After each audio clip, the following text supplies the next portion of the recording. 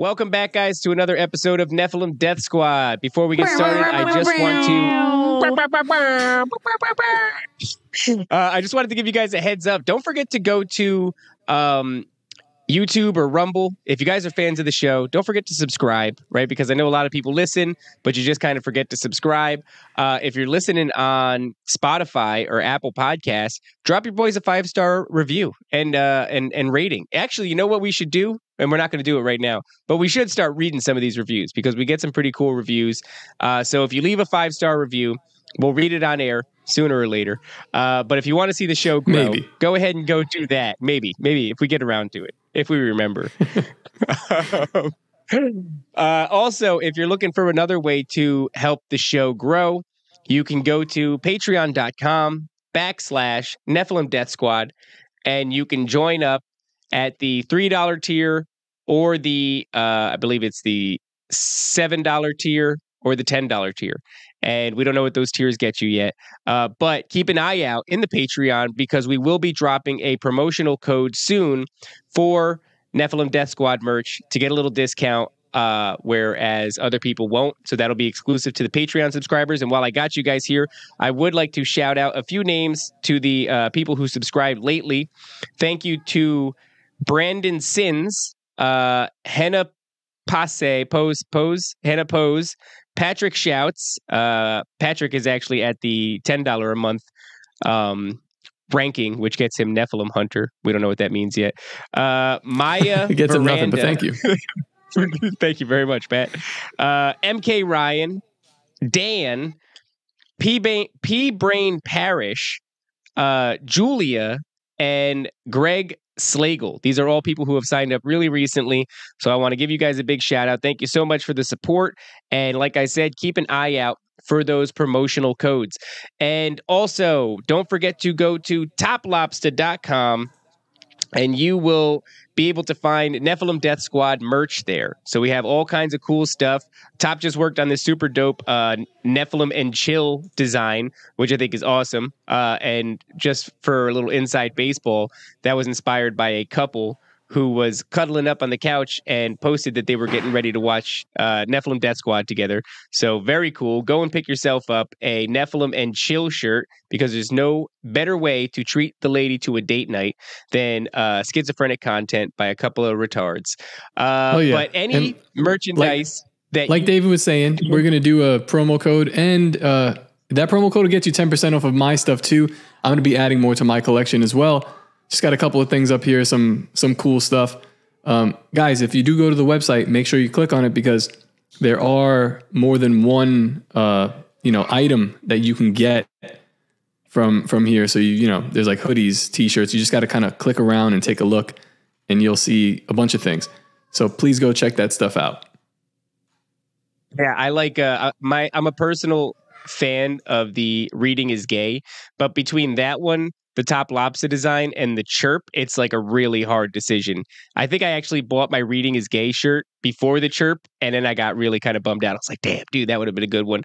But yeah, I mean, if you click on the design, like for example, going to the Nephilim Death Squad section, clicking on the design, it will then show you that design over multiple different products. So if you're a Patreon member, we're going to hook you up with a promo code soon. We don't know how much that's going to be for, but regardless, whatever merchandise you buy from now to the end of January is going to land you in a raffle. And that raffle is going to make you eligible for a enhanced Royal Rife.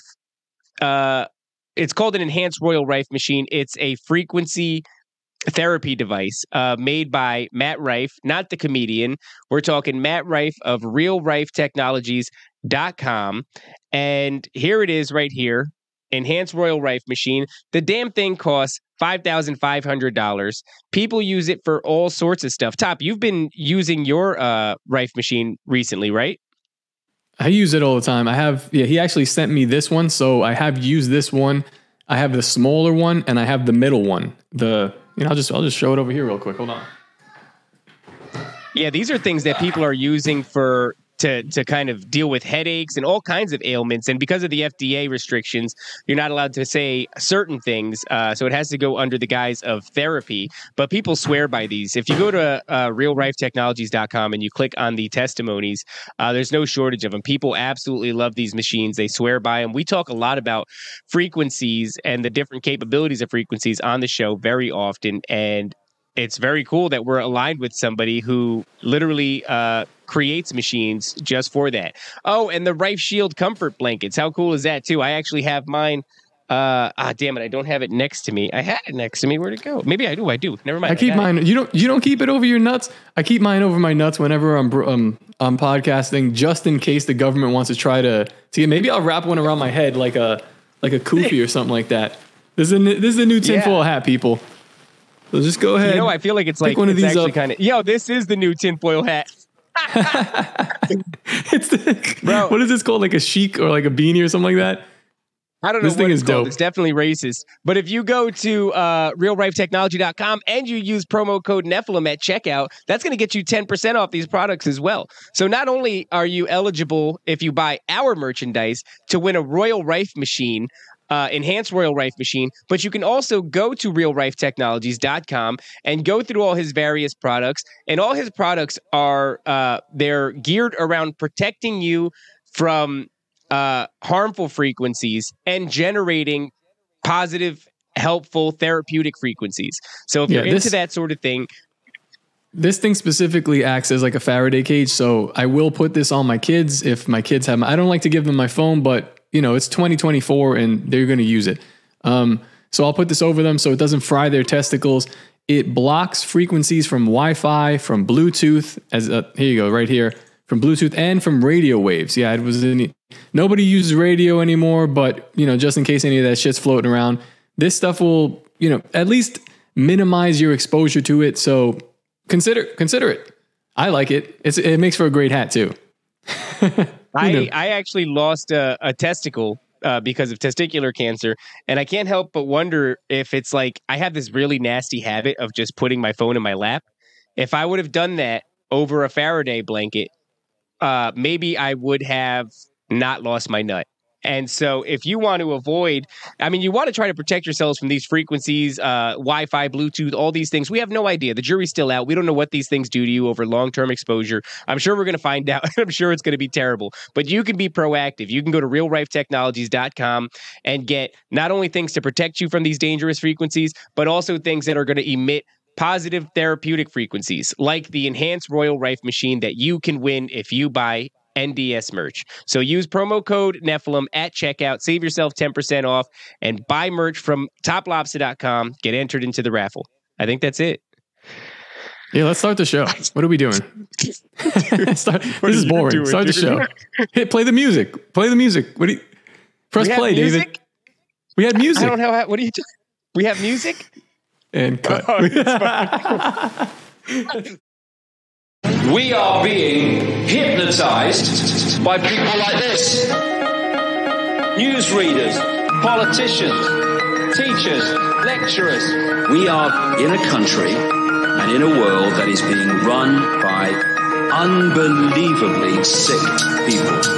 The chasm between what we're told is going on and what is really going on is absolutely immense. Oh yeah, dude. There's some Nephilim shit. It's like we all know what's going down, but no one's saying shit what happened to the home of the brave. These motherfuckers, they controlling us now, and no one's talking about how they made us modern day slaves. And everybody's just walking around, heading the clouds, who won't awaken to a dead in the grave. By then it's too late, we need to be ready to raise up. Welcome to the end of days. Everybody is slaves, only some are aware that the government releasing poison. Welcome back, everyone, to another episode of Nephilim Death Squad. I am your host, David Lee Corbo, a.k.a. The Raven. This is Top Lobster. I hope everybody had a lovely New Year's. I know I did. It was a very cool time. There we go. What's up, Marshall?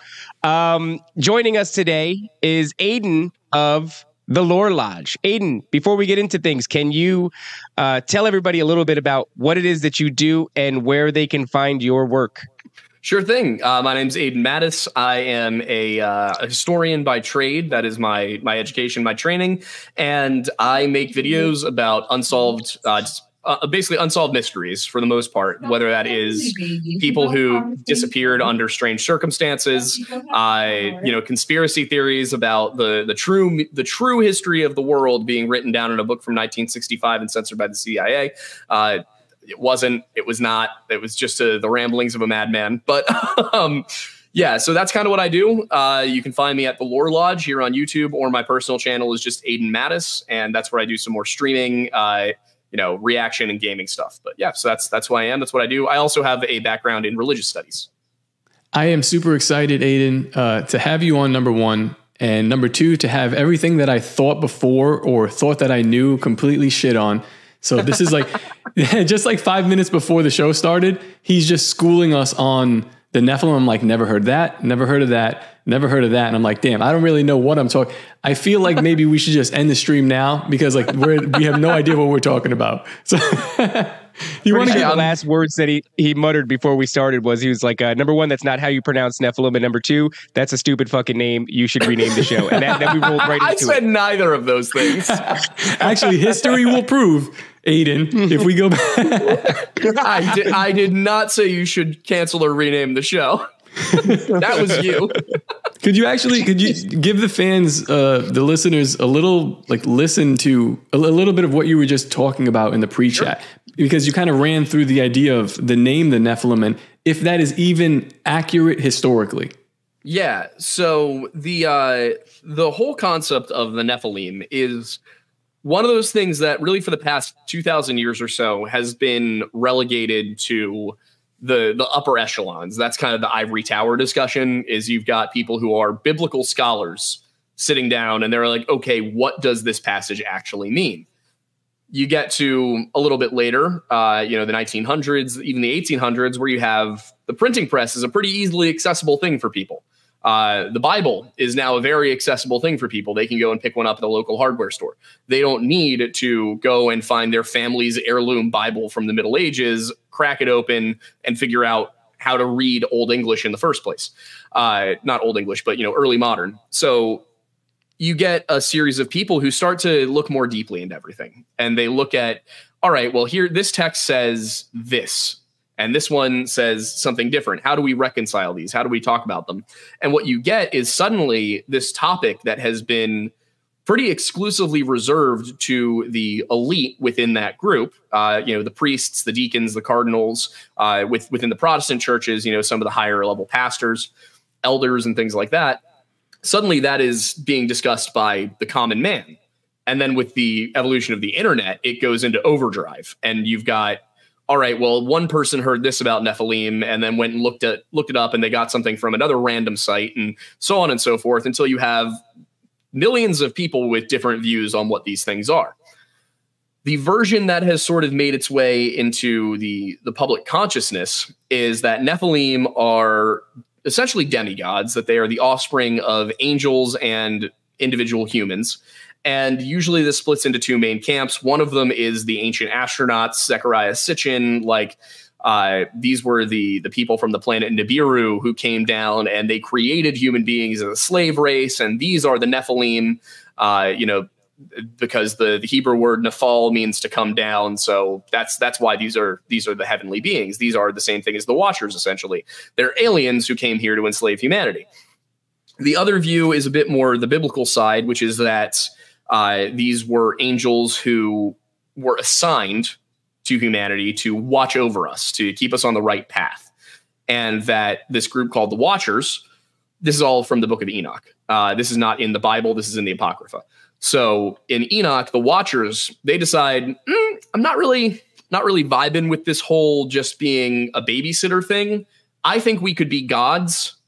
And if we agree that any punishment visited upon any of us must be visited upon all of us, God can't really punish us all, right? They can't arrest us all if we try to storm Area 51. You thought.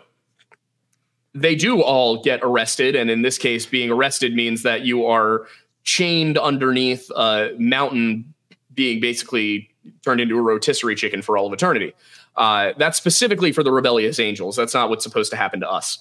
But that's kind of the biblical view, is these guys came down, they had children with human women, and those children were the Nephilim, these half angel beings who have extraordinary powers, who are exceptionally large. In Enoch, they're like 10,000 feet tall, and they have relations with animals and children, and they eat human beings.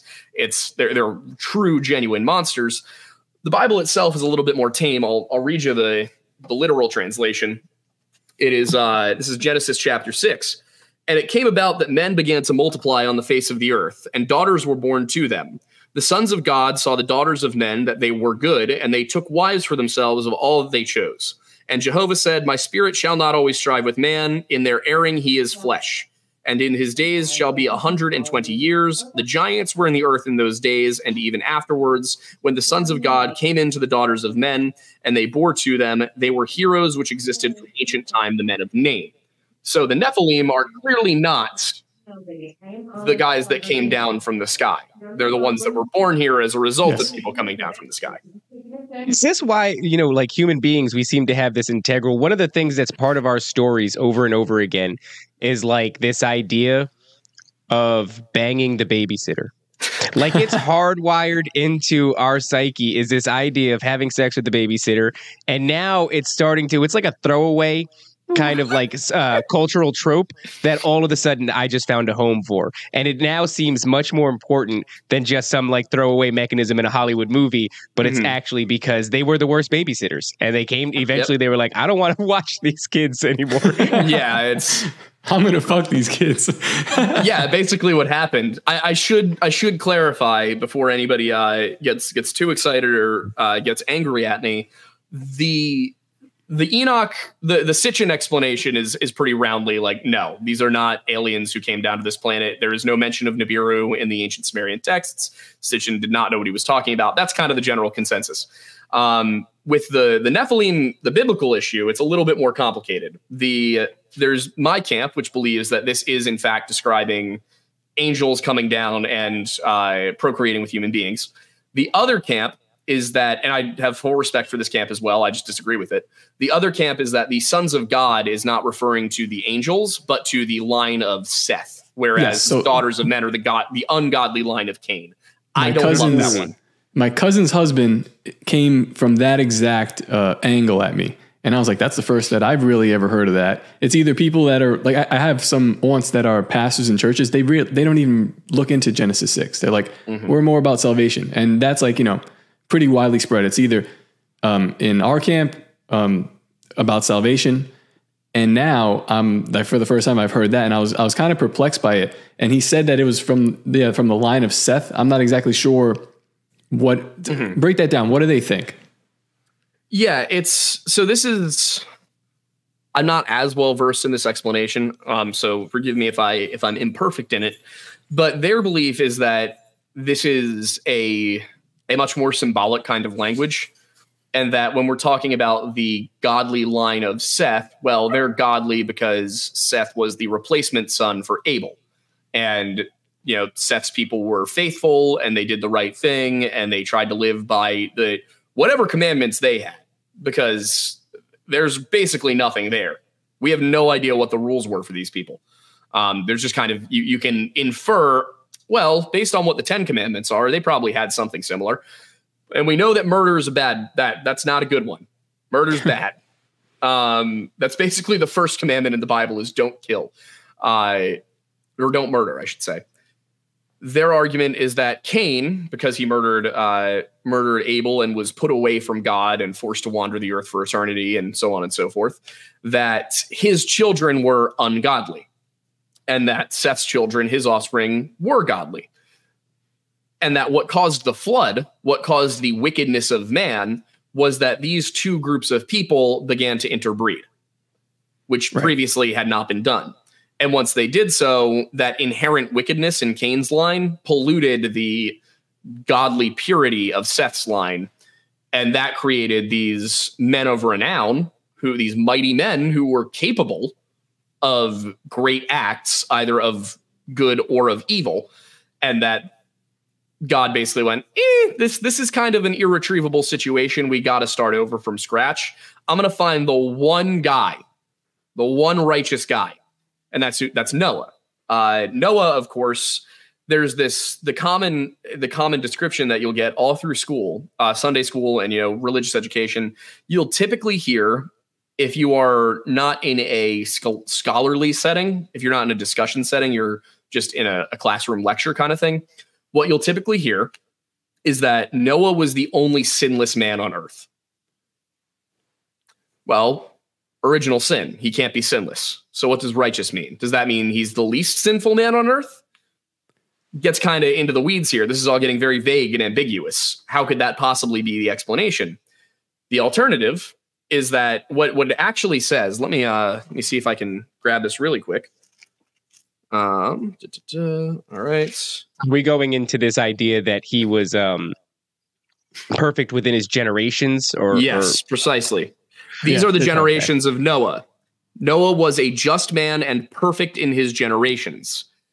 That terminology is too specific to be accidental. Yeah, it's talking about bloodline. It's talking about bloodline, in my opinion. So what that means is that Noah's family, Noah specifically at least, had this is either the ungodly line of Cain or the angels, or the Watchers. He has none of that DNA. He's untouched, which means that whatever inherent sinfulness is in the DNA of Cain's line, whatever inherent evil is there, Noah doesn't have it. And therefore his children don't have it. So you can start over fresh. There's, of course, plenty of arguments over how literal is this story supposed to be. Was it really just Noah and his family on that ark? Was it Noah as the patriarch of a tribe or a clan that was on that ark? Is it really two of every animal? Are we talking about just the local animals? Was this perhaps something more complicated than we're being told? There's also the question of when did all of this happen? It also took him 120 years. 120 years to build this thing, which is so that's the other thing is that what that is saying, or is it like this is the issue with the Bible is there's so much time dilation. Yeah. There's very few instances where you're given a specific set of months. You're at best given years. And even then, it's hard to tell if this is some form of numerology, some form of symbolism. Did Adam actually live nearly 1,000 years, or is this, Adam's tribe lasted that long? Like, what does this mean? So, with regard to the timing, it's unclear what is meant by that. It could be that God was saying you have 120 years to prepare. Could also be that God is saying mankind will no longer live for hundreds and hundreds of years. You're capped at 120. There's a few possibilities. All of them have pretty good theological backing for the most part. Those are the two big ones, though, is either God was saying man's lifetime is now shortened considerably, or this is how long you have. Noah is supposedly, he preached about this and told people it was coming and nobody listened to him.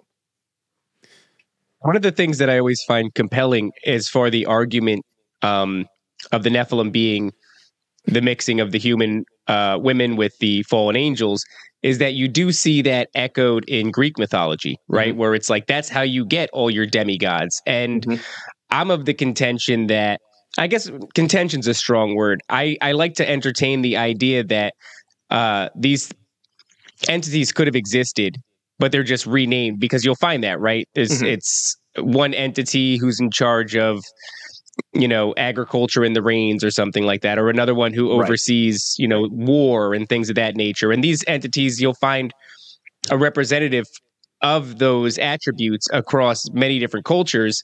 And I like to toy with the idea, it's certainly not my idea, that these are just the same entities going by a different name. And so when you see, for example, the idea of like the seraphim, right? This like shape-shifting race of angels.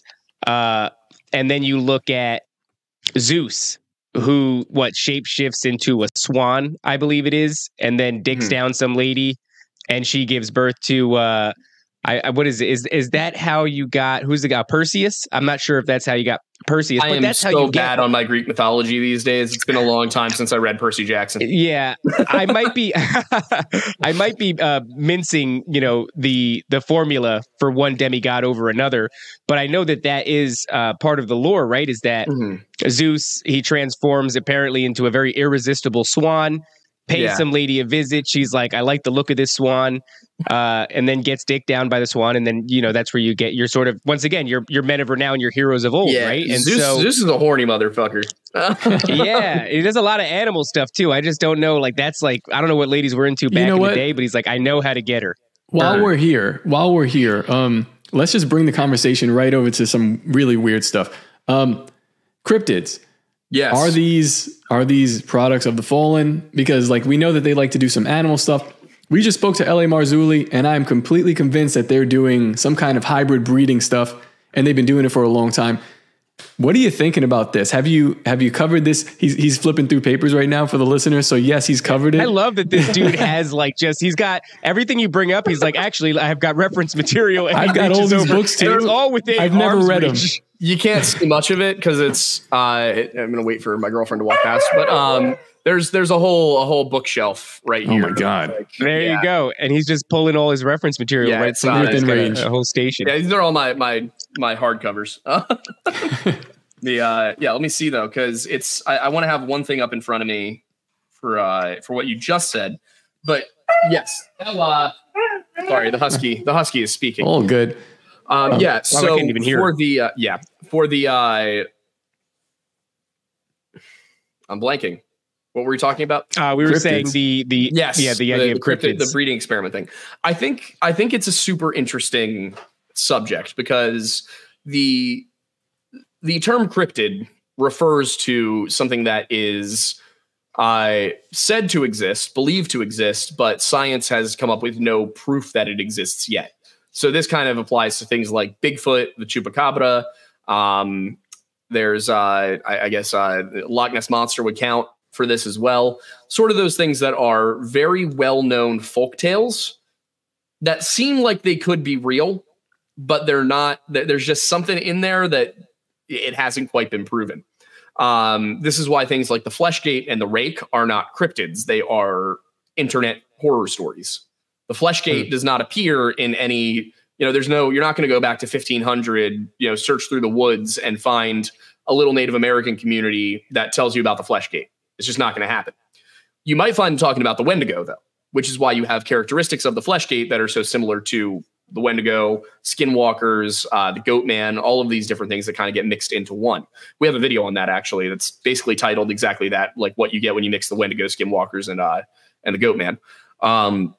So in my opinion, I don't know that I would necessarily say that I think that there's a lot of mixed breeding projects going on. I will say I am not opposed to the idea that there is some sort of force out there creating weird stuff out in the forests or in the depths of the earth and all of that. But what I think is most interesting to look at in terms of what can kind of cross that bridge between people who are very interested in the supernatural and people who are more interested in anthropology and the sciences behind it. When you look at something like Bigfoot, what's Bigfoot's Native American name? The Yowie? Sasquatch. Yowie is actually an Australian one. Not too far off, but yes, Yowie is the Australian one. So Bigfoot's called Sasquatch. Well, that comes to English from a even more Native American term, Saskets. Saskets were believed to be these large humanoids. We're talking 6.5, 7 feet tall, who lived out in the forests of British Columbia. And they were said by the Chehalis people, hey, these guys live out in the caves. Don't go near their caves. They're very dangerous. They're very fast. They're very strong. And they seemed unable to agree. They were speaking to a man named J.W. Burns, a Canadian journalist and teacher, and they seemed unable to agree. Are these natives like us? Are these, the word they used was strange Indians? Are they us, but with a different culture? Or are these a different kind of person? Yes, you're good. All right. Okay, sounds good. Today's sponsor is NadeauShaveCo.com. That's NADEAU ShaveCo.com. Do you want to not look like a mangy animal? Do you have a nice date coming up or an event that you want to go to and you want to shave like a man? Are you tired of being strangled by Big Shave, companies like Gillette and what the hell else is out there? I really don't know. Telling you that you need 5 blades. You don't need 5 blades. You only need 1 blade, dude. Go to NadeauShaveCo.com and pick yourself up a stainless steel razor with changeable straight razor blades, only one of which you're going to need in order to look good for whatever you got coming up. Let's go through this a little bit real quick. Actually, really funny. Here's a good testimony from what's going on right now. If you even argue with someone who's not doing a proper shave, you will get flagged. You will get shadow banned. Don't even talk to these people. If they're using the dough, then you could, fight with them. Be friends with them. But these people that are raggedy looking, don't fuck with them at all. And don't be that person either. Use Nadeau Shave Co. Look at this. We've got, I think we're giving like 15% off on this stuff. It's really good. 15% off. Yeah. 15, when you use promo code Nephilim. Andrew's going to give you the standard issue here, and it comes with 1 billion razors. Literally a bill. I've counted each one. 1 billion razors. You'll never run out. There's 5-star reviews like crazy. I use it to trim up my beard line underneath my neck. I never really cut myself either. I've learned how to use this stuff. It's a quality razor. It's a quality handle. It's just really good stuff. And we're lucky to even be like associated with this guy. So go out there, show him some support, pick up a razor, tell him that we sent you. Tell him. Yeah. One of the things that I learned recently from Nadeau is that the more blades, that's actually the cause of like razor bumps and shit. I did not know that. So I've been using this single blade jammy and no razor bumps, no ingrown hairs. And honestly, the dude gives you like 100 straight razors. And you're never going to run through all of them. You won't have to re-up for like another year.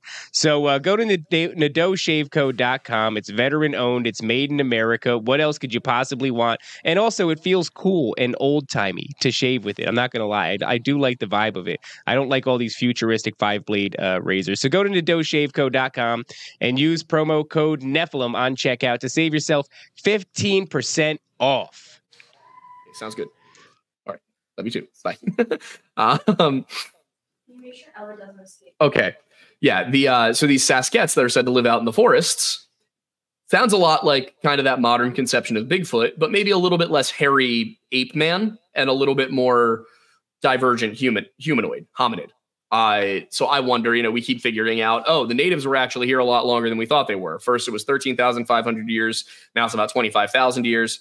Who knows? It could go back as 50,000 or even 120,000 years. We could be looking at human beings being on this continent for a very, very, very long time, which also means we know that there were Denisovans. Those were hominids who lived around the same time as Neanderthals. We know that they were over in Siberia. Who's to say they also weren't over in North America? Who's to say something similar to that we just haven't discovered yet wasn't here? And could it be that whatever that was, it survived long enough to work itself into the oral traditions of modern Native Americans? So I look at that angle and I'm like, all right, maybe that's what we're dealing with here. I like to try and stay more on the scientific side of the supernatural. So that I want to always create that entry point where science and superstition can kind of meet in the middle and say, all right, let's pursue this. And for me, that's kind of how I look at cryptids is, all right, well, what inspired this story? Because it could be in some cases that it was inspired by something very real. If somebody told you at a bar that, they had run into a venom spitting giant lizard, and they gave you some silly name for it, like the snallygaster, well, you might say that's ridiculous. But those exist. They're Komodo dragons and monitor lizards. Like, they're real. So a lot of these things that we look at and we say, oh, that's supernatural, that's a ghost story, whatever. A lot of that stuff could very well be, at the very least, based on something real that grew and evolved over time into something more legendary. Or it could just be a very accurate description of something that we don't know is there yet. I think reasons that we brought up the cryptids is because we're going into this realm of discussion with you about missing 411. And I don't know if I'm sure you are aware that the theory surrounding it, what's the gentleman's name? David Paulides. David Paulides.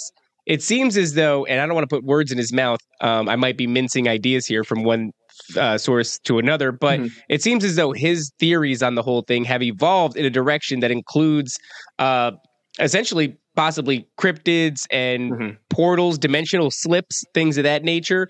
And, you know, I speculate as to whether or not the reason for that jump is because, and I love the idea. It's a sexy idea. It's a lot of fun. But I do speculate as to whether or not it's because of a lack of concrete evidence or any other answer that you would start to explore these realms essentially. What are your thoughts on the entire, for folks that don't know, Missing 411? I highly recommend checking out the docuseries. I guess it's a docuseries. Yeah. And it's about these very unique missing persons cases in national forests and national parks where the distance traveled by the missing person seems to be it doesn't match up with the time frame within which they're missing.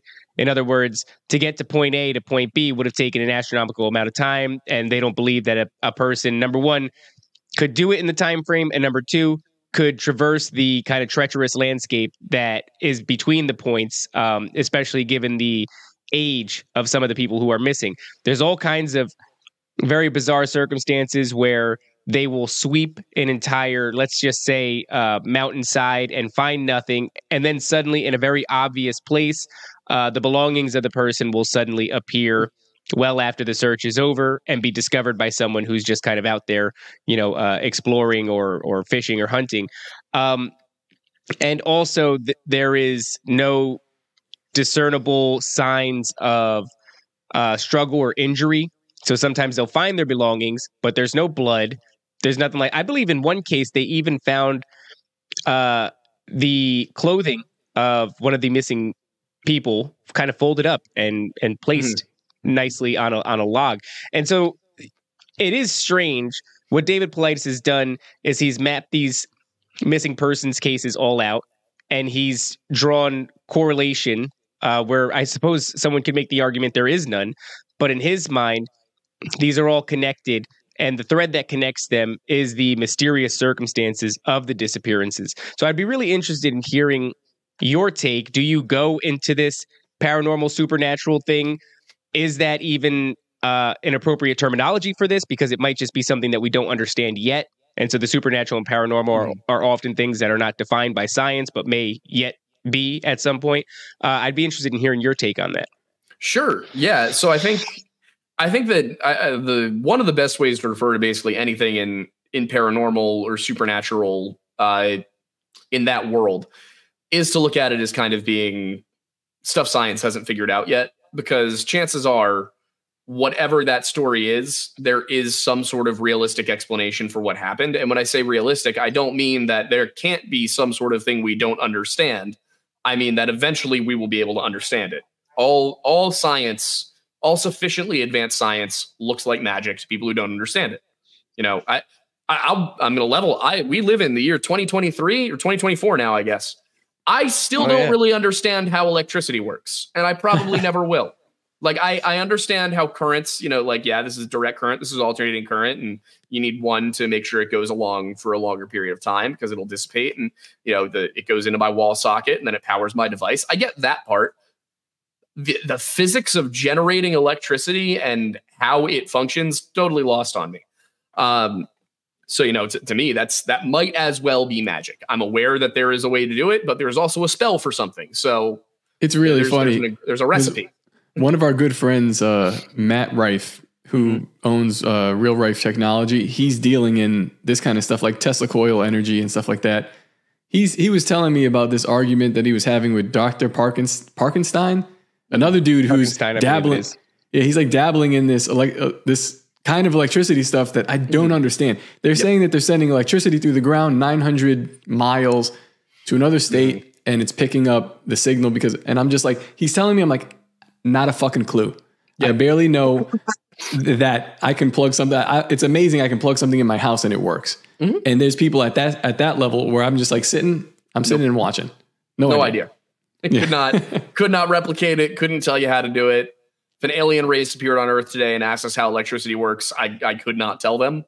I was driving the other day and I was listening to Stevie Nicks, or what's the band she used to have, Fleetwood Mac. Yeah. And there's this song on the edge of 17, I think it is. It's an awesome song. I love the song. It's like a guilty pleasure of mine. But I'm driving and I'm thinking, like, dude, if you went back to like the 1700s and all of a sudden dropped a stage with Stevie Nicks and she played this song, people would fucking die. They would just die. They wouldn't be able, it would be such an overload. So yeah, that would be magic. They'd be like, I don't know, these fucking wizards just got on a big platform and they started playing sound at us, and the sound was certainly of the devil, and my aunt died before my eyes. It would be Astroworld. So it's very interesting that you bring up wizards, because that term, obviously, we have Harry Potter. Now we all think about wizards as guys with wands who cast spells and all of that. The term wizard back in the Middle Ages, when it developed, meant wise man. And these wizards were alchemists and astrologers and potion makers. And all of that sounds very magical and bippity boppity. And, you got Macbeth and the witches stirring their pot. But if you look at what these people were actually doing, well, what is alchemy? We all think about it as turning lead into gold, right? But what is alchemy actually? What is the process of taking one material and turning it into another one? It's material science. It's chemistry. It's chemistry. Yeah, it's chemistry. The term alchemy comes from alchemy. The term chemistry comes from chemi. Like they're the same root word in Arabic, because they're the same thing. Just alchemy was a little bit more hoodoo, like, all right, well, if we mix these things, maybe we'll turn this into this. It was very similar with potion making. I mean, think about what potion makers did. You come to your potion maker, your court potion maker, and you say, hey, I have some aches and I've had a lot of, my nose has been running recently. And they say, oh, I'll whip something up for that. And they take a whole bunch of herbs, maybe some powders of certain heavy metals, and maybe bone dust or something. They grind it up, they mix it with some water, they create a tincture, they create a beverage, anything along those lines. And what do you end up with? Well, you end up with a pharmaceutical drug. That's what potion makers were. They were apothecaries is probably the right term for it, but they were pharmacists. They were people who put together mixtures to solve ailments. And then you have astrologers. Well, what are astrologers? Obviously today, astrology is something that 20-year-old white girls do to make sure that they're compatible with their boyfriend. 1,000 years ago, it was astronomy. It was looking at events that have happened. Well, what position were the stars in when it happened? Are the stars in that position now? Could it be that we're witnessing the same event repeating itself? That was astrology. So you're seeing and of course there were people doing all the weird stuff too. But the point is, all of this old magic, as we describe it, was in fact science. It was just a very rudimentary form of it that today to us would look like kids playing with baking materials. But to them back then, 3-field crop rotation was a new thing. Being like, oh my God, if we leave one field barren for a year, it'll come back twice as fertile. Let's do it. That was new around 1000 AD. What's interesting is that was new. And now we're obviously dealing with like much more advanced techniques for agriculture. And at the same time, when you're looking at the pyramids and whatever was going on there, we're not even able to replicate how they got those stones there with modern trucks and heavy machinery.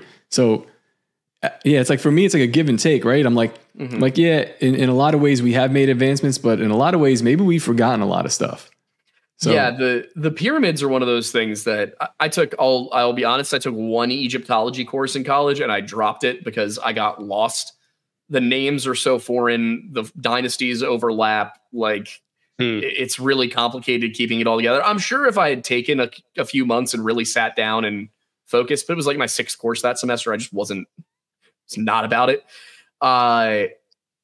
It really is one of those things that people have come up with methods that could have worked. It's just, is that method remotely efficient for doing this? And the answer is usually no. Like the method of, okay, well, we're going to take a copper saw and we're going to go throw sand into the sawing point, and then we're going to sluice it with water as we saw, and that's going to get us through the block. Well, yeah, that'll get you through the block, but it's going to take a long time. Yeah. Right. And also why they choose such a hard type of stone.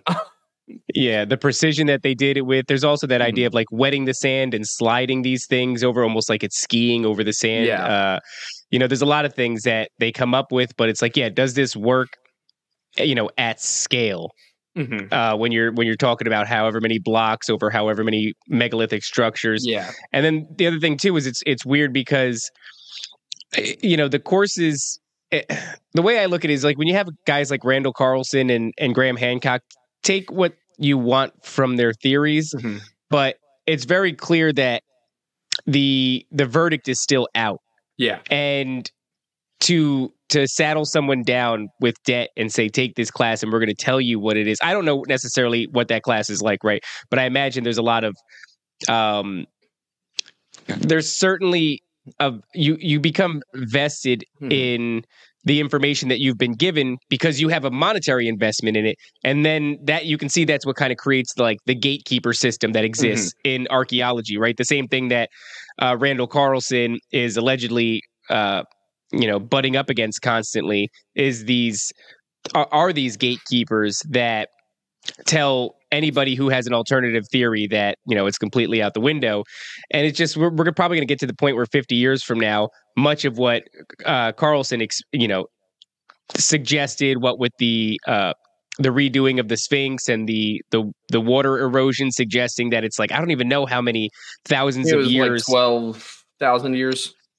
Something like that. And I wouldn't be surprised if we're going to be sitting in a climate when it comes to archaeology and history, we're like, oh yeah, that's the accepted science now.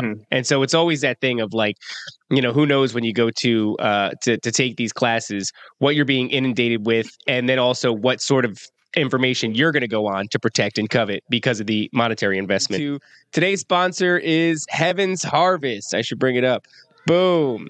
You can go to heavensharvest.com and get yourself all sorts of super dope prep food, emergency survival food. They have buckets of freeze-dried food, but it's really high quality stuff. You might find that some of the competitors actually have kind of crap with a lot of fillers in it, and Heaven's Harvest goes above and beyond to make sure that they have quality food included in their buckets, as well as freeze-dried fruit. You got a bunch of this stuff, right, Top? I got a bunch of it as well. And I don't know which if you got ones. the same stuff. I know. I hope they didn't tote us. I think they gave us the same stuff. It's high quality stuff. It's better than I have these other black buckets from some other place that I bought, but the ingredients are definitely better than the stuff that that was included in that old stuff. They also sent us some heirloom seeds, which is really cool. If you're into farming or just your own like little garden or whatever, these seeds are going to do you good. They'll sprout at a higher rate than the seeds that you'll buy at Home Depot. And plus, the seeds that you buy at Home Depot are government seeds. The whole reason you're doing this is to get away from this kind of shit. So I'm really appreciative of that. That season is coming soon. As winter's wearing off, you're going to want to get some of these and put them in the ground. This is pretty cool too. I found out that they had some water storage and water filtration systems. Unfortunately, I just bought a water filtration system. Yeah, and it's good, but I wish I would have known because I would have went with Heaven's Harvest. Some of their stuff here is really it looks really good. And actually, look, you could actually buy this and like travel with it. So that's awesome. Well, I think that's even one of those straws they have down there too, right? They're portable water filtration, radiology advanced pH. Very interesting. So these are things that you can actually take with you on the go. So Heaven's Harvest has all kinds of stuff. I know whenever we get to talking about sort of not the end of the world, but all these scary things that are happening in the news and the price of food and all these different things that are constantly happening that kind of threaten your way of life. You always get afraid of whether or not you're prepared enough. And having something like this is when you buy from Heaven's Harvest, what you're really buying my fucking fat cat, is peace of mind. You know what I mean? It's like when we were over your house, seeing your garden, I was like, man, that's nice. You know what I mean? To have like, you have chickens, you have a garden, and that really is just like one of the many things you can check off to kind of feel better about what's going on in the world. And Heaven's Harvest has you covered in that way when it comes to water filtration, when it comes to heirloom seeds, and when it comes to food preparation. You're not going to find a better website. You can go to Heaven's Harvest, and upon checkout, you can use promo code Nephilim. That's NEPHILIM at checkout, and that's going to get you 5% off. These are high ticket items, but there's really no price that you can put on a peace of mind and just kind of putting those fears at ease. So go to heavensharvest.com, use promo code Nephilim, and get yourself 5% off at checkout. Yeah, it's there's definitely a significant degree of that within the fields, and this applies to mine as well with history. Part of the problem is that in these jobs, when you go and you get your history degree, what your future looks like is essentially one of three things. You are going to be a professor, you are going to be an archivist, or you are going to be a museum curator. Those are like your three main options when you get a history degree. Archaeologists have the benefit of they can also go and do field work. There's really no historians can't really do field work. What is field work for us? Going to the library. So that's what professors do. Archaeologists have the benefit of being able to go into the field, but part of the issue there is when you are getting into it. Well, first, let's take historians, because that's what I'm most familiar with.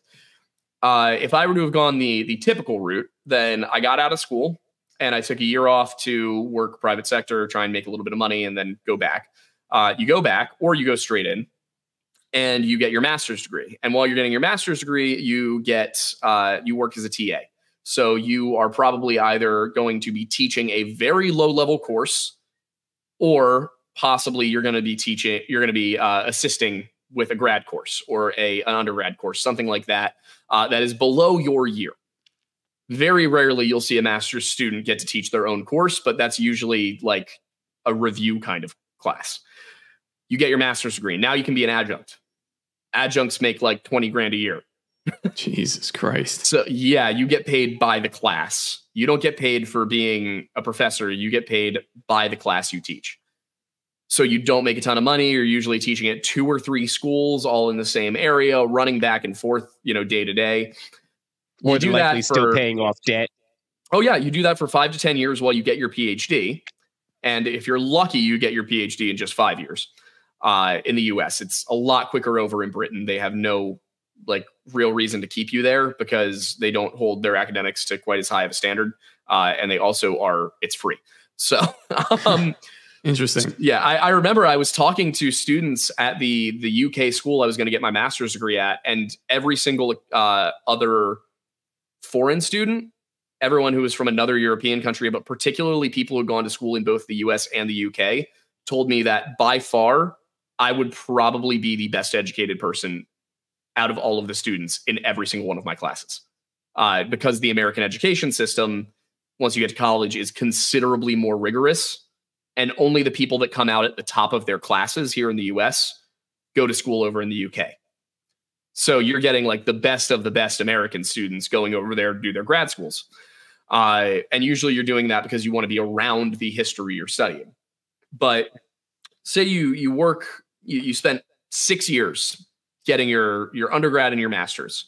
You are now 24, 25 years old. You then start your PhD program, which takes you another 5 years, hopefully. You are 30 years old. You got a job at the university that had a position open. You are making 50 grand. Jeez, man. What incentive is there to break from the system that is going to make sure you live? There's because extreme once you hit incentive that point, from the other side. No, exactly. So when you get there, what you're facing down is, if I go outside of the mainstream, if I break away from what is acceptable, I will likely never work in academia again. I will probably be ridiculed. never. Exactly. You will be so ridiculed, so criticized that you will never have the opportunity to come back, which means that college that's employing you as a professor is not going to pay off your student loans. They're not going to give your kids free tuition. They are not going to provide you with tenure that keeps your job secured. You know, maybe it's a lower salary, probably 80 to 100 grand, but it's going to keep you secure forever. So even if it's not by design, it is still maybe, let's call it accidentally, the most effective indoctrination machine. Yeah, accidentally machine. It's an indoctrination machine because it literally, by short of threat of violence, tells you what you have to believe, or it's or else. You know, Aiden, I was going to ask why you started doing your show, and you just explained. You gave us the whole backstory of it, and man, I'm glad that you're super successful with it, man. And it does open up another lane for historians and people with this kind of inclination to like actually explore ideas, and that's beautiful, man. Even if you're going to shit all over what I think, I just I'm not meaning to. No, I'm joking with you, man. Yeah. Half what I say is retarded. The other half is a lie. So yeah. Yeah, it's frustrating and it's a little frightening looking at it. I remember I tell this story a lot, but I was sitting in a classroom about a year ago, I guess, and a retired professor who had worked in both academia and in the media, as he was a radio host.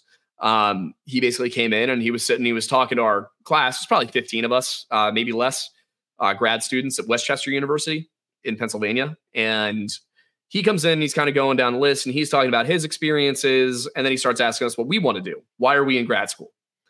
Most of the answers are one of two things. Either I'm planning to be a professor, or I am in secondary education or primary education, and I am doing my continuing education, which is where the school basically pays them to go and get more education, to work on master's courses. Those are the two primary reasons. The secondary school teachers were told, good, you should probably look at taking some courses that are, be more picky, take maybe something that's really going to give you a heavy bargaining chip. If you're in social studies, go take a psych course because that might help you take on another class, get paid more, that kind of thing. To all the kids who wanted to be professors, he basically told them, you're in for a rough ride. You're going to struggle. There's not a lot of positions open. The professors that are in their 60s are not going anywhere for the next 20 years. The ones who are younger than that are the majority, and they're not going anywhere for 40 years. You are going to be going to whatever school has an opening for you. You are going to be making very little money, and you are going to have to hope that things work out. He gets to me, and I say, well, it's always been sort of my plan to be a professor so that I would have time to write novels, because that's what I wanted to do, is I wanted to be an author.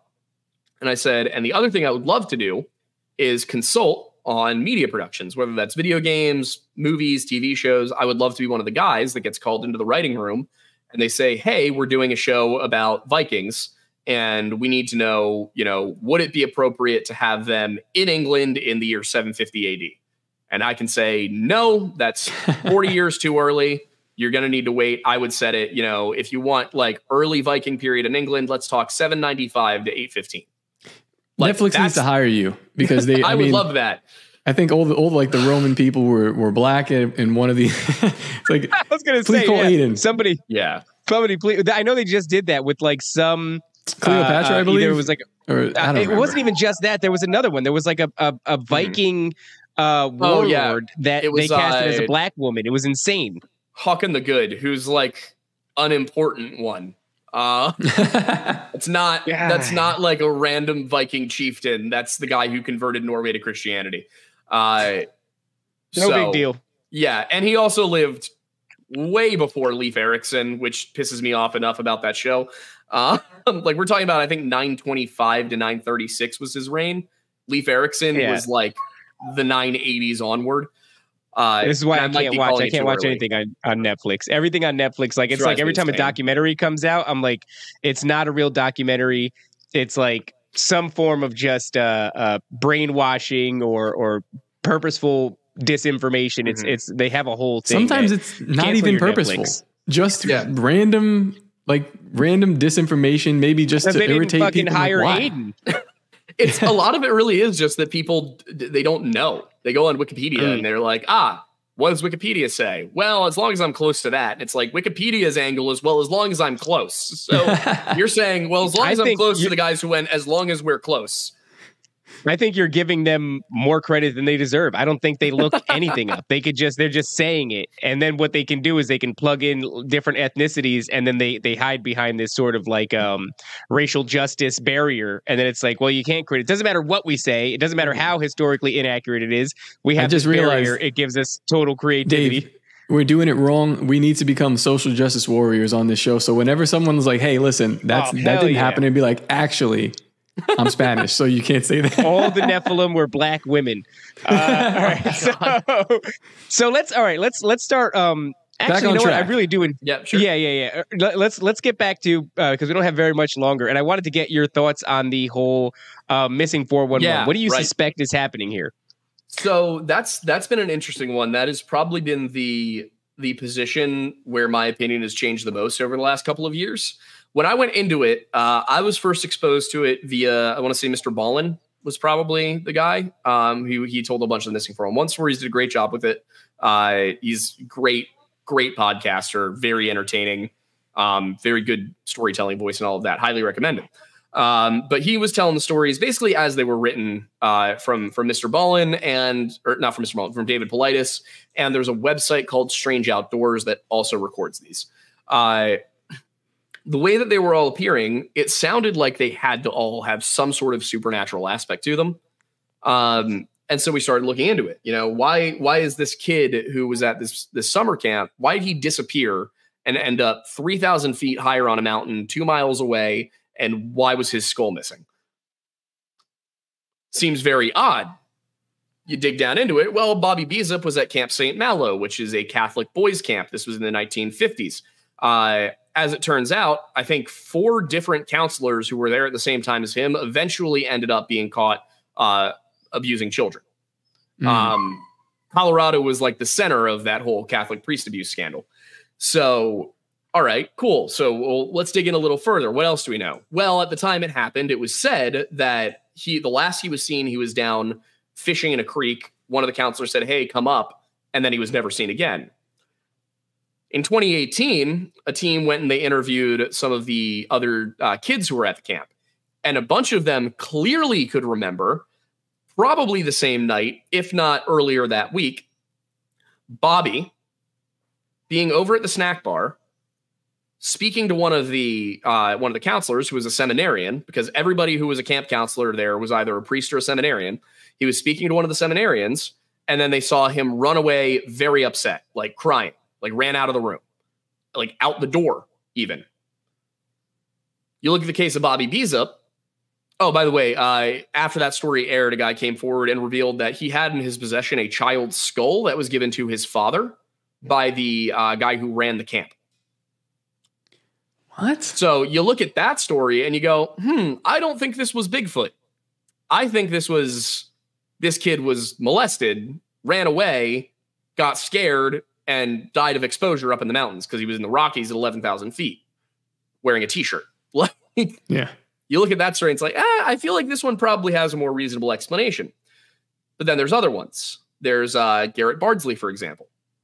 He was with his father on a Boy Scout camping trip. This was in the Wasatch Uintah National Forest. This is about an hour, I'd say, east of Salt Lake City. And they're up in the mountains. And he and his dad are fishing at around 8 a.m. It's the first morning they'd woken up at the camp. This was not a sanctioned Boy Scouts trip. This was the Boy Scout troop doing it as a private thing together, as fathers and sons trip. Garrett and his dad are fishing. Garrett slips into the water. He gets his feet wet in one of these lakes. Decides he wants to go back and change out his socks and shoes because it's just uncomfortable to have wet feet. He's 150 yards from the campsite.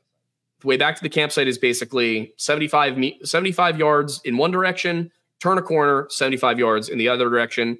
At no point on the trail are you out of sight of either the dad or the camp. One of them can see you at all times. Garrett actually goes past the turnoff, and his dad calls back to him and says, Garrett, you missed it. It's back there. Garrett comes back, and his dad watches him turn onto the proper trail. So now there's only 75 yards between where Garrett was last seen and his destination, the campsite. After 20 or so minutes, he's not back from what should have been a 300-yard round trip. So his dad goes and asks at the camp, and he says, hey, has anybody seen Garrett? They haven't. They start looking all over the place. This is Salt Lake City. We're talking Mormon community here. Mormons are pretty intense about community and about family. You have dozens of people who don't even know Garrett, who don't know the Bardsleys, up in those mountains searching for him for a week. Nobody finds anything at all. The most commonly cited explanation for this, because it can't be that Garrett was kidnapped. There was just no way for that to happen. He would have screamed. There would have been a sign of a struggle. Somebody would have seen it happen. There was just no way for Garrett to be kidnapped.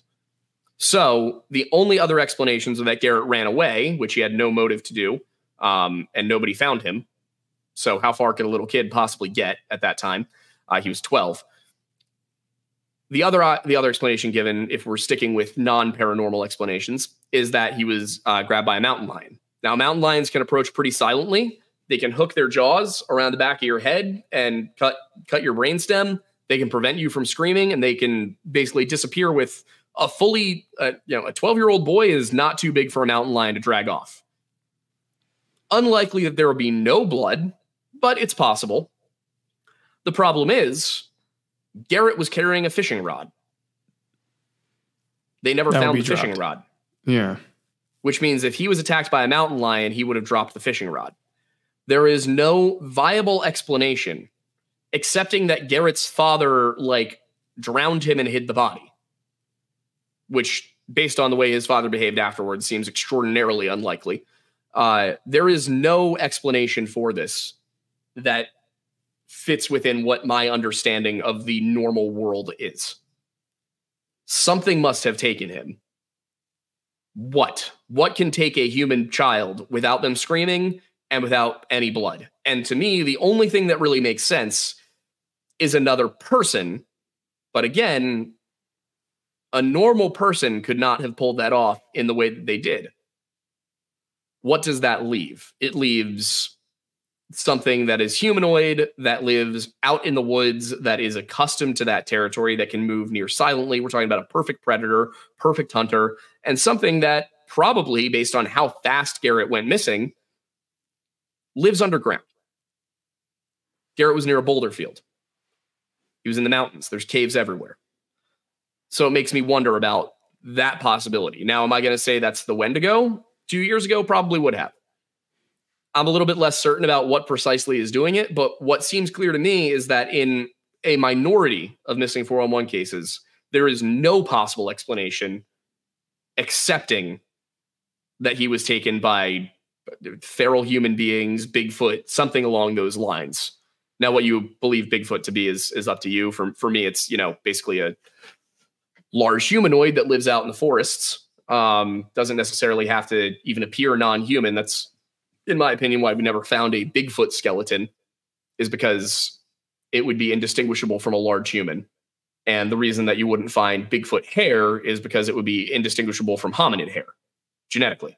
So that's where I net out on it. And I think that's kind of broadly, that's my take on missing 411 is in a lot of the cases, you find something like Bobby Beezup, where, to David Paulides' credit, when he came out with the Bobby Beezup story, his version of it, that was before any of this investigation was done, and they determined that this was almost certainly a case of child abuse. David Paulides didn't have that information. You could argue that he should have gone and gotten it, but he's one man who does not have the resources of an entire news station. So can't hold him to, you can't hold that one against him, in my opinion. But that is kind of what I see with a lot of this is, in a lot of cases, there's a good chance that something normal happened, something tragic, but something normal. Every once in a while, something comes along that just doesn't click, just doesn't make sense. That's actually what the video we're putting out on Friday is about, is the cases that don't make sense. But yeah, I mean, it's weird. And whether or not the body is found also has a lot to do with it, because in some cases the body isn't found, like Garrett Bardsley, Stacey Aris, Tom Messick. But in other cases, like Bart Schleier, the body is found, and the body is found in a position it really shouldn't be. Like his job was hunting grizzly bears and tagging Siberian tigers. This is the kind of guy who wasn't going to get crept up on. He was also in excellent physical condition, excellent health, early 50s. From what I could tell, didn't have a family history of heart attacks, aneurysm, stroke, anything like that. And he just disappears. It appears he died the very first day he was on a moose hunting trip. And, moose are very dangerous to the average person. To a guy like Bart Schleyer, a moose is a deer. It's just not. This is a guy who bow hunted grizzly bears, like Kodiak grizzly bears. Bow hunted. He's not going to get crept up on by a moose. The other issue is he was torn apart. Like they couldn't find all of his body.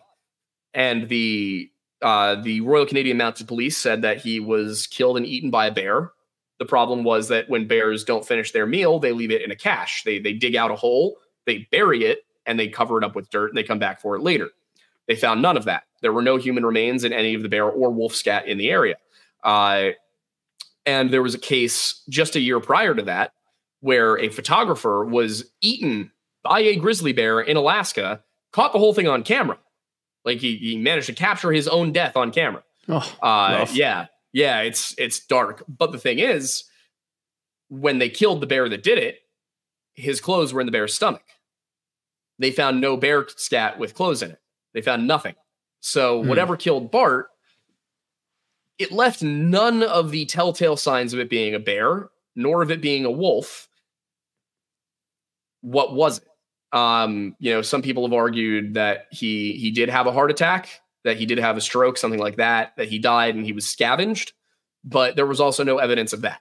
Like there was no signs of scavenger animals picking apart his corpse.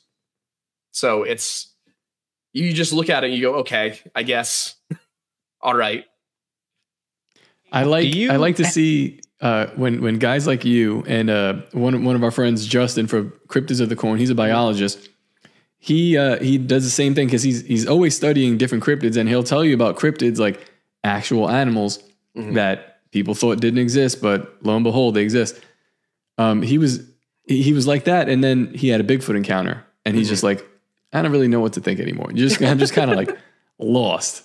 When he said Bigfoot encounter, what was he? Did he ever describe it to you? He did. You'd have to. I mean, well, I don't want to mischaracterize what he said. Maybe David remembers better, but he'll give you the firsthand account of what he said, enough to change his mind to say clearly there is a Bigfoot, and this is a dude who does this professionally. He's a professional biologist. So, well, I'd love he's to incredibly have a conversation measured with the guy. If we'll hook you up. Put us in contact. I'd be happy to have him on our show too. He's awesome. like Strictly information driven, a real analytical mind when it comes to these sorts of things. What was his channel? Cryptids of the Corn. Gotcha. Fantastic channel. Love when you talk to him, ask him about organic UFOs and the upper atmosphere. You're going to have a blast with that. Organic UFOs. Oh, so cool. It's so cool. It's my favorite part of the entire episode is fungal based organic UFOs, I believe he was describing. And it's really compelling stuff. He went off of the movie or how it related to the movie Up or not Up. I'm sorry. That's the Pixar film. Yeah, that one. What's the one? Nope. That's what it was. Gotcha. Where they had sort of an organic UFO situation. It was a great movie. But when I hear these things, Aiden, I can't help but think about, and I just wonder, I know we're getting close to the end here, but if you had any thoughts on the situation in Peru with the face peelers. I'm sure this has come across your radar. And there's these reports of what the government of Peru called miners, right? So these are miners with technology. The descriptives that came out, and this whole thing is very strange and shrouded in mystery, and you only get these anecdotal stories that bleed out onto the internet. It's hard to make heads or tails of what the situation is, but one of the descriptives was sort of these armored beings that had an aesthetic that is closely resembling Green Goblin from Spider-Man is the way they described it, although I don't think there was any green involved, and that they hovered 3 meters off the floor as they moved through the forest, and that they were basically surgically peeling people's faces off. And I don't know what to make of that. I don't jump towards aliens. To me, that sounds like a technology-based thing. That sounds like I wouldn't be surprised if the more information we got, the more it painted a picture of a military operation or something of that nature. And even a video came out of them retrieving a young girl.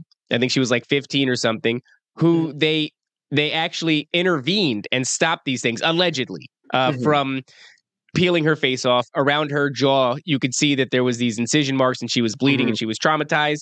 But otherwise, the video is just a bunch of shouting Peruvian people. You can't really, you don't know what this is. I know that Timothy Alberino, the archaeologist, is very much of the school of thought that this has been a recurring issue for the natives of Peru. Something that they've been dealing with for months preceding the events that we saw popularized on the internet and that made it to Western media.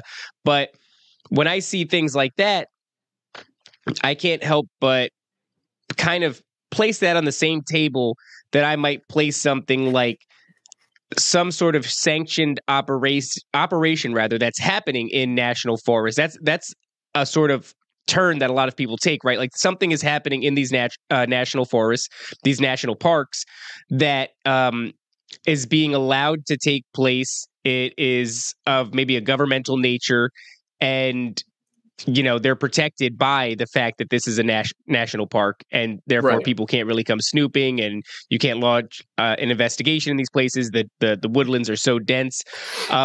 But what were your thoughts? Did you guys tackle that at all, this Peru event?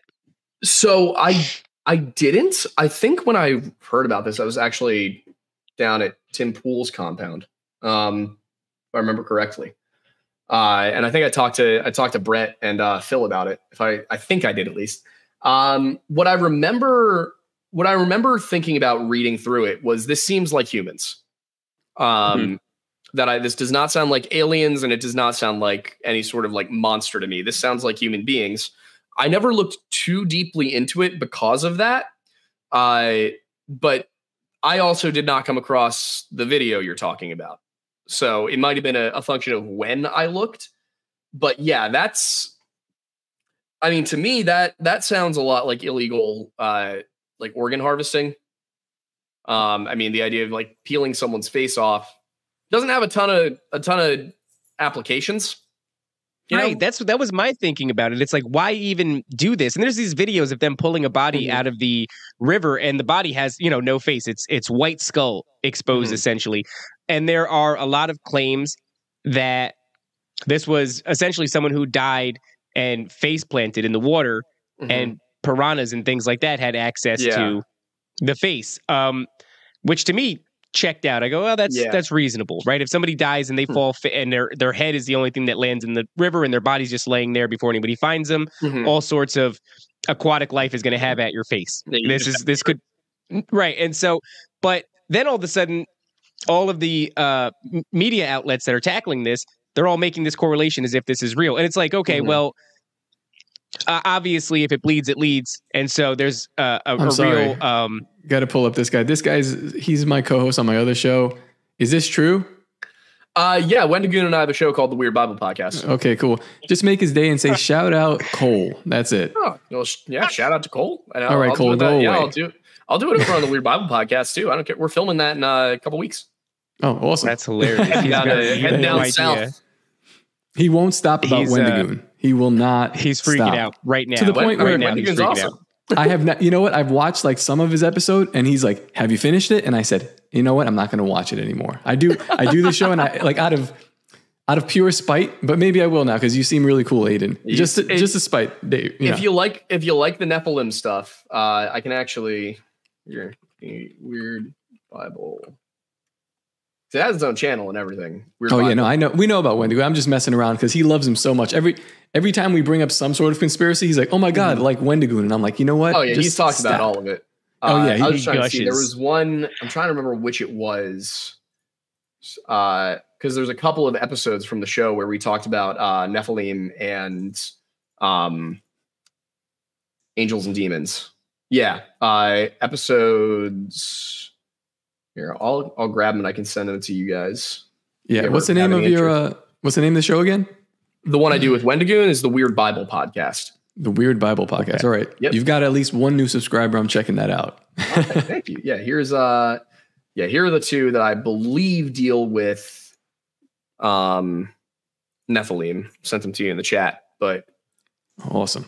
yeah, but as for the aliens thing, I think the biggest problem we have right now with anything like that is the way that media works and how it's, something gets out there and there's immediately 150 TikTok conspiracy accounts saying this is what's happening in Peru and, news reports and of course they're, relying on like the National Enquirer as their source. So by the time it even gets to somebody like me's desk, I'm already like, oh God, and everybody else has already decided what it is. Somebody faked a video and now the whole internet thinks it's this. Like, I'm trying to remember. Oh, a great example of this, the MH370 stuff that just happened. I saw you get in the dirt a little bit. What happened there? What was that about?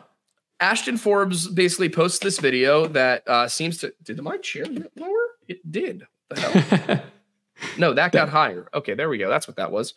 So I have a standing desk that I only ever use sitting. But so what happened with that was that I was just scrolling through social media. I was on Twitter, and I come across a post by Ashton Forbes that's like, here's a video of MH370 being sucked into a wormhole. And I went, I know next to nothing about this. I was 16 when it happened. That's it. I remember a plane went missing and everybody was confused because they didn't find any of the debris for a while. So it was just disappeared for like 2 years. And I retweeted it and I said, I know very little about this, but I'm intrigued. Should I not be intrigued? A lot of people were like, you should be intrigued. So I reached out to Ashton and I said, hey, do you want to come on the show and talk about this? And he said, sure. We planned for November 19th, and I planned that the Friday before that, we would put out a video on MH370 as a primer, and also so I could go back and learn and study and see what came up. We did that, and we talked primarily about the story and why we don't like the official narrative. And then part two was quick recap and the conspiracy theories and why we like or don't like them. The one that I liked the best was this was a lithium-ion battery fire. There were 221 kilograms of lithium-ion batteries in the cargo hold of the plane. They were not properly insulated. The way that lithium-ion batteries work is that if a fire starts on one, it will rapidly spread to the next one, creating a chain reaction. And when you're talking about a sealed pack of lithium-ion batteries that are all simultaneously on fire, really in any sealed compartment, that's a pressure bomb that is going to go off at some point. I think that's what happened. I think the fire probably spread to the electrical systems, knocked them out, and the plane went down. That's, in my opinion, the reason that it was kind of like so weirdly handled by world governments and media is that that's pretty embarrassing for the FAA. Yeah, that's kind of like, especially when everything's trying to move into this like electric. That's the direction, go green, right? This is like the same thing that I saw happen. I believe it was in New Jersey. We had a big storm. A bunch of Teslas ended up, when they first got rolled out, something went wrong. And like all of the Teslas exploded in fantastic fashion, like devastatingly. And so, when you're trying to tell everybody to go green and go electric, maybe you do just, maybe that's why the 370, that's why it gets buried. Is because of climate change activists. How awful. Yeah, in a way, that's kind of what I think happened is like for some reason or another, this lithium-ion battery fire screwed up somebody's plans. And at the very, it could have been as simple as like, oh God, if people find out about this, they're never going to fly again. If people find out that we've actually been allowing people to fly with bombs in the cargo compartment, then who's going to ever trust the FAA, the United Nations Civil Aviation Authority, like all of these different groups who 2 years later, in completely unconnected fashion, banned the carrying of lithium-ion batteries on passenger planes over certain amounts. You can have like your cell phone in the cabin with you because it's very easy to put out one lithium-ion battery. Very difficult to put out an entire cargo hold full of them. So you can still have them in the cabin. You just can't have them anywhere that is not accessible by the crew, such as the cargo hold. which during flights is not accessible to the crew. So I think that's most likely what happened to the plane. What happened with Ashton was that at the end of our second video, we kind of went over the videos he had shared, and we were very careful to not say this is Ashton's theory, to not say these are Ashton's videos. We were basically like, Ashton Forbes put this information out, and then we went and talked about the information, with leaving Ashton entirely out of it.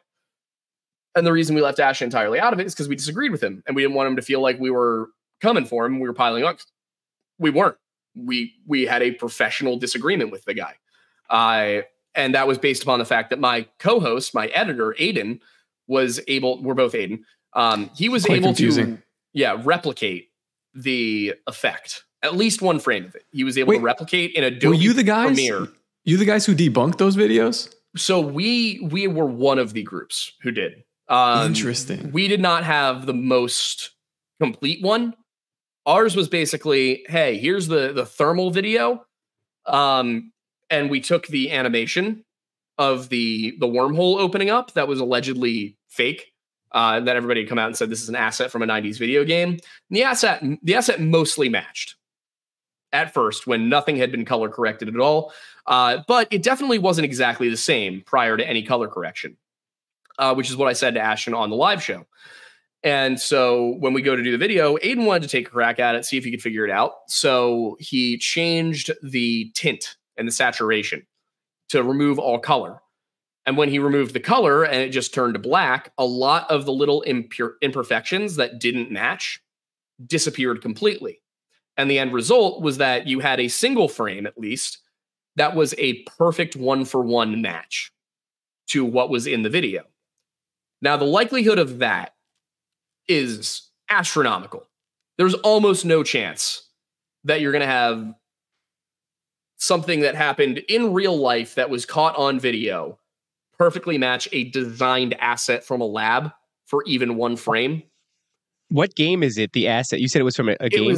It was from an asset pack, like basically a royalty. You went and you bought the asset pack and you had no royalties. So these are effects that have been used in multiple movies and video games throughout the 90s and early 2000s. I think one of the items in the pack was used in Star Wars.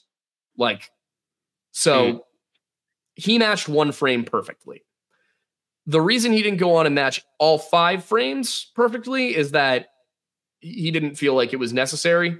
Just because of the likelihood, and he didn't have time. So we were in the process of actually doing all 5 and matching all 5 frames perfectly so we could show people a video where it was just layered right in and see if they could tell the difference. Then it basically came out that, yes, the videos were in fact fake. It was proven they were fake. The assets were, the original source assets were posted. Ashton admitted he was wrong. But, he's still in the process. And I remember saying to him privately, hey, I like what you're doing. I like the passion you have, but you got to make sure you're careful that you only say stuff that you can really provide evidence for, or that you can at the very least say, hey, it was reasonable at the time for me to believe this, given the information that was available. And I said, you just need to be careful. But if you make sure you follow those 2 rules, you will be fine, no matter how this ends. You will have established yourself as somebody who can do investigative content, and you can be in a good place, even if you're wrong. Right. I mean, still what he did was that. Right. And that's where, what the work he did was incredibly extensive, the hours that he put in. But if he would have gone the route that you described, you still have this credibility as someone who's willing to beat the analytics to death, which is what we need in this realm of the unknown, right? With all these different accusations and all these different claims being thrown around, to have somebody who's willing to tear things apart on such a minute level is exactly what you want. But instead, it seems that, I suppose, when you put that many, it's the same thing. You go to a university and you dump in all of this money, you become indebted, you put in countless hours, and now it's very hard for you to say, actually, the information that I was fed was wrong. Yeah. It's time invested that makes it almost part of your identity. And for him, it certainly was. He became synonymous with that theory. And still to this day, I look at it and I go, damn, dude, that was awesome. Like what you did was awesome. The work that you put in was awesome. It's a shame that it can't be recognized as that. Yeah, it's that's the difficult part of all of this style of content creation is when you are talking about the unknown, there is always a chance that what you're talking about will become known. And then you've got to be prepared to deal with that because you might be wrong. And for a very long time, I was kind of in the same position with Missing 411 where I was like, no, I firmly believe this and I will prove it. And it just got to a point where there was an overwhelming amount of evidence that the exact belief I had was wrong. And I had to go, all right, well, based on what I have here, I still don't feel like this is something mundane and normal. I feel like there's something going on here, but I got to revisit. I got to look back. I got to say, all right, what did I miss? Where could I have been better? Where did I make a connection that wasn't there? And is there another possibility? And unfortunately, that's hard on your ego to go, yeah, I was wrong. And now I'm going to make a video where I say I was wrong. And that video where I say I was wrong is going to be seen by more people than the video where I was wrong. Like but it's good for you as how old are you, Aiden? 26. It's good for you as a person, as a man, it doesn't really matter what you're doing, whether you're dabbling in front of a huge, 370,000 people audience, or if you're just being like raising your kid, even with your girlfriend. You're going to be wrong sometimes, and being able to kind of eat shit a little bit is super useful. So, unfortunately it's sink or swim for the people who are in this kind of realm that are doing this. We're going to be wrong all the time. Clearly, I'm going to be wrong way more than you're wrong, Aiden, because we don't know what we're talking about. I'm going to be wrong if it's anything regarding math. So yeah.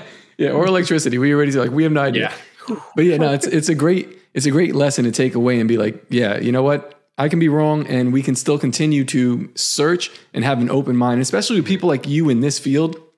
It's like you're the kind of person that the general population should be looking for. Someone who's like, appreciate that. Might be wrong, but let's find out what the hell happened. Or like, I'm open, I'm open to see what's going on. I love that. I personally love that in content creators or just people in general. So yeah, thank you.